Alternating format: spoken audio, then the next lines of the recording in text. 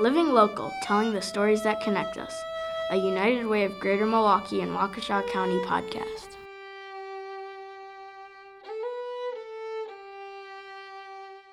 This is Katie Kuhn. I would like to offer a trigger warning for this episode, which contains recollections of and information about sexual assault. Imagine that you are going about your day and you are suddenly, violently attacked. Now imagine being questioned about what you could have done to provoke that attack, or what you weren't doing to avoid it. Imagine that the person questioning you is a close friend, a family member, or even your partner. At the age of 21, Dawn Helmrich experienced a brutal sexual assault. This life-altering event had many negative outcomes for Dawn, including rampant victim blaming and lack of support during a traumatic experience on the witness stand. As a result of these experiences, Dawn has become one of Milwaukee's most vocal advocates for victims of sexual assault through her leadership of the annual Denim Day. Here is the first part of my conversation with Dawn. Dawn, is it hard to tell your story? It's really hard to tell my story, but I feel like I have the power to do that for a bunch of different reasons. First of all, I was stranger raped, and stranger rape is very, very rare. Most rapes are by someone who you know, so therefore I feel like I have the ability to speak about it in a way that other people may not be able to do, because I couldn't be silent about it.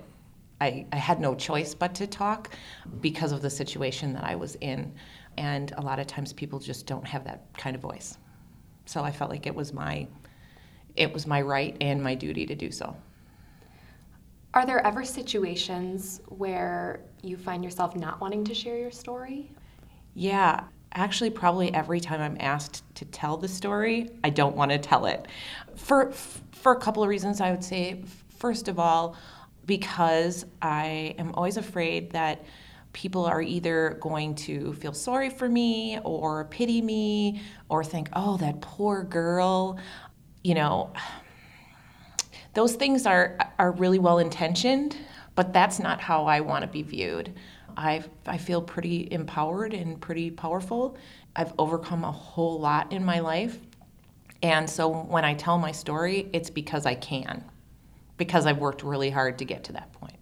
Tell us about your two kids and how you talk to them about this very difficult issue and your personal history with that. Yeah, so before, when my husband and I were considering having children, that was one of the hardest things on the planet for me. And I always get really emotional about this because I was really afraid. I was afraid to have children because I was afraid that someday they would find out. And I was afraid that they would think about me different, which they do, but not in the same way that I thought. And I remember talking to someone after my kids were born, and I'm like, when am I going to tell them? How am I going to let them know that this happened? Like, what's the right time? And that person looked at me and said, when the time is right, you will know. And I think my daughter was about 10, and it was the anniversary of the day that I was raped, and we were down at a festival, and it was like in the evening, and music was playing, and someone had walked past me and brushed up against me, and I just started to panic. Like, I got really freaked out, and I started having a panic attack, and she grabbed my hand. She just grabbed my hand and walked me away from the situation. And I just knew it was the right time to tell her.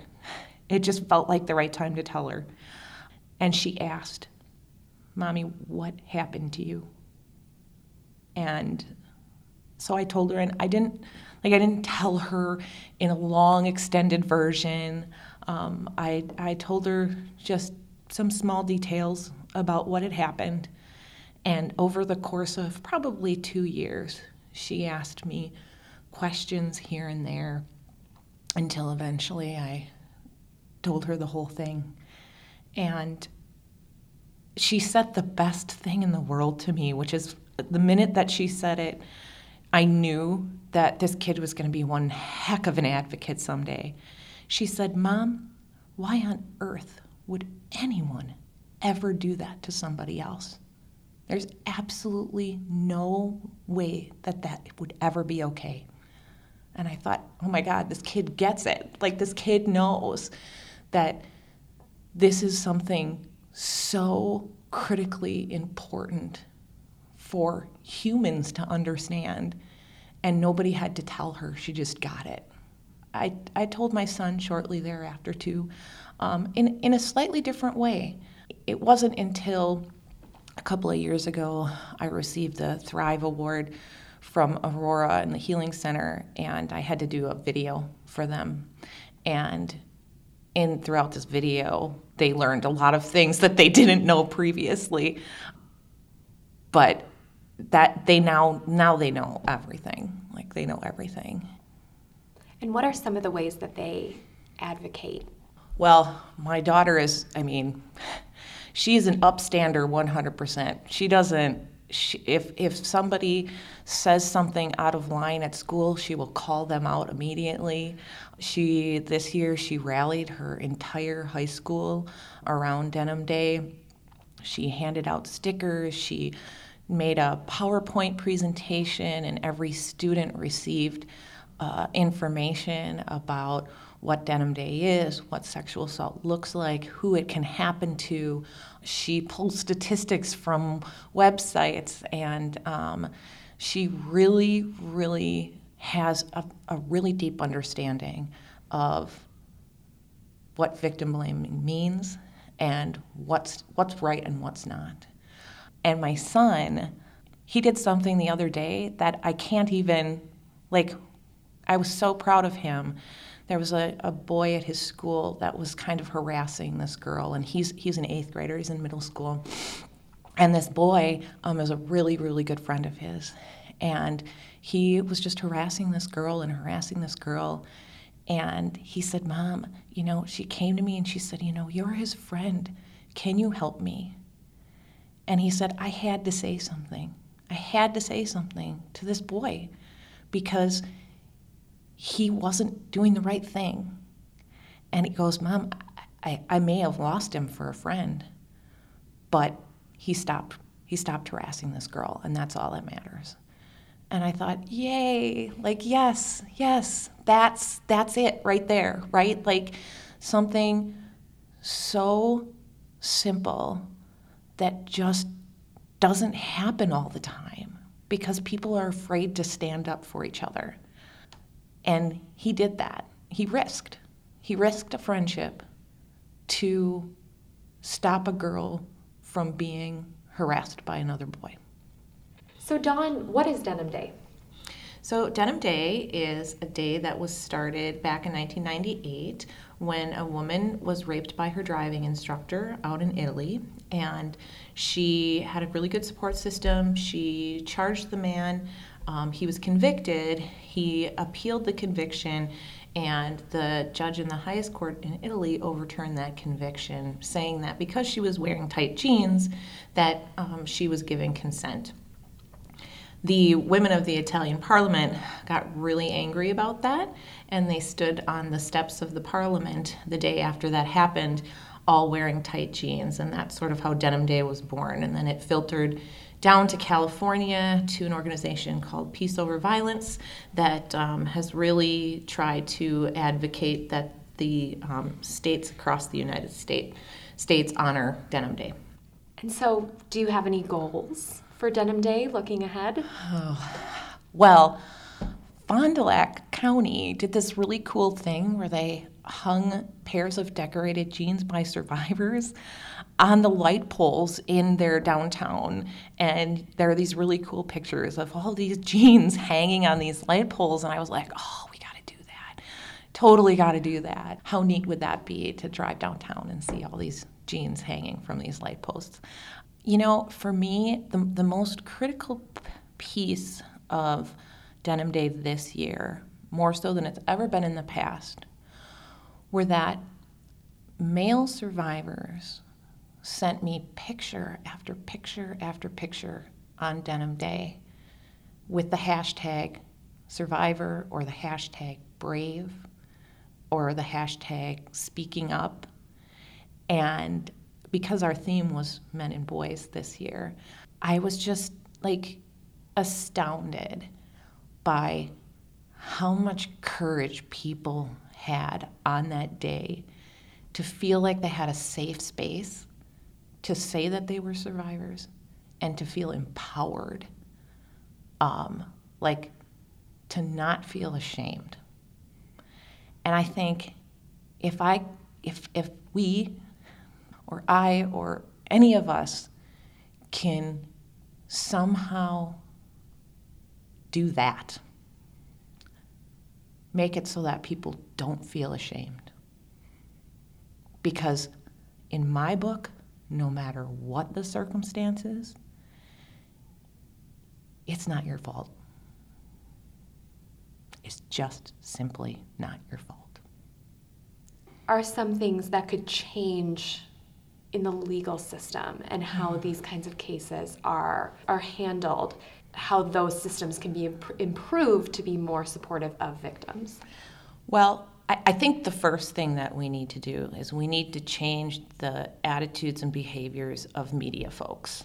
When there's an article in the paper that says something like, 14-year-old boy has sex with his teacher, that sends a really, really bad message. Like, what that title should read is, 14-year-old boy was raped by his 23-year-old teacher. And that's not the message we get. Or when an article comes out and says, 13-year-old prostitute arrested. 13-year-olds can't give consent. They can't be prostitutes. And if we can't change the tone of media, then it's going to be really hard to change the court systems. Because by the time someone gets to court, that perpetrator is going to have a trial by their peers, right? A jury by their peers. That jury has been infiltrated with the wrong messages throughout the media that gives them a skewed idea of what has occurred. And I don't care what anybody says, we are all subjective. You know, it's really, really hard to not have an understanding based on what you've read in the newspaper about a certain situation. I think that we need more advocacy. I just went to Madison to advocate on behalf of a bill that got passed where a person who has been assaulted is allowed to have an advocate with them from the moment that they disclose that they've been assaulted through the whole process. My perpetrators, 2 of them were under the age of 18, and so they went through juvenile court. And I had what was called a victim witness advocate because I had to go and testify. But in the adult court, there was no one there for me. There was no one there for me, and it was terrifying, absolutely terrifying. No one prepped me for how harsh I was going to be scolded for my participation in the situation. And to this day, it still makes me super angry. So I think that there's a lot of things that could help victims to be advocated for, certainly in the court systems. Nobody should have to endure the type of victim blaming that happens in a court system. Because basically, it's that attorney's job to prove that you're lying. So everything that I can think of during those trials was just a horrible, horrible situation. It just was a horrible, horrible feeling the whole time. Being prepped and understanding kind of what you're in for is something really important. What can somebody who's listening do today or this week to start supporting victims of sexual assault and start getting involved with this issue? I would say do your homework. Go to the Rape, Abuse, Incest National Network website, look at some of the statistics, read a story or two from somebody who's been through it. Understand that the likelihood that you know somebody is pretty great, even if they've never told you. Even if they've never told you. Treat everybody in your life with care and respect. Understand that every single person on this planet has a story of some sort, whether it's sexual abuse, domestic violence, their parents got divorced, somebody died when they were young. We all need to come to each other with care and respect and kindness. That's so simple. It's such a simple thing. And I think we forget that so often. That if we just treat each other nicely, that's going to go a long way. That was Dawn Helmrich. Have you or someone you know experienced sexual assault? The Healing Center offers free and holistic sexual abuse and assault services to survivors and their families. Learn more at www.thehealingcenter.org. Don't forget to join us for a Twitter chat with Dawn Helmrich, Sojourner Family Peace Center, and the Office of Violence Prevention by following the hashtag DVSafetyMKE from 10 a.m. to 11 a.m. on Wednesday, October 19th. Living Local is produced by myself, Katie Kuhn, Rebecca Shimke, Melissa Hannon, Brian McCaig, and John Waldbauer. A special thank you to Ethan and Maeve McCaig for providing the music and vocal talent for our introduction. To learn more about our podcast, including how you can offer your support, visit our website, unitedwaygmwc.org/podcast.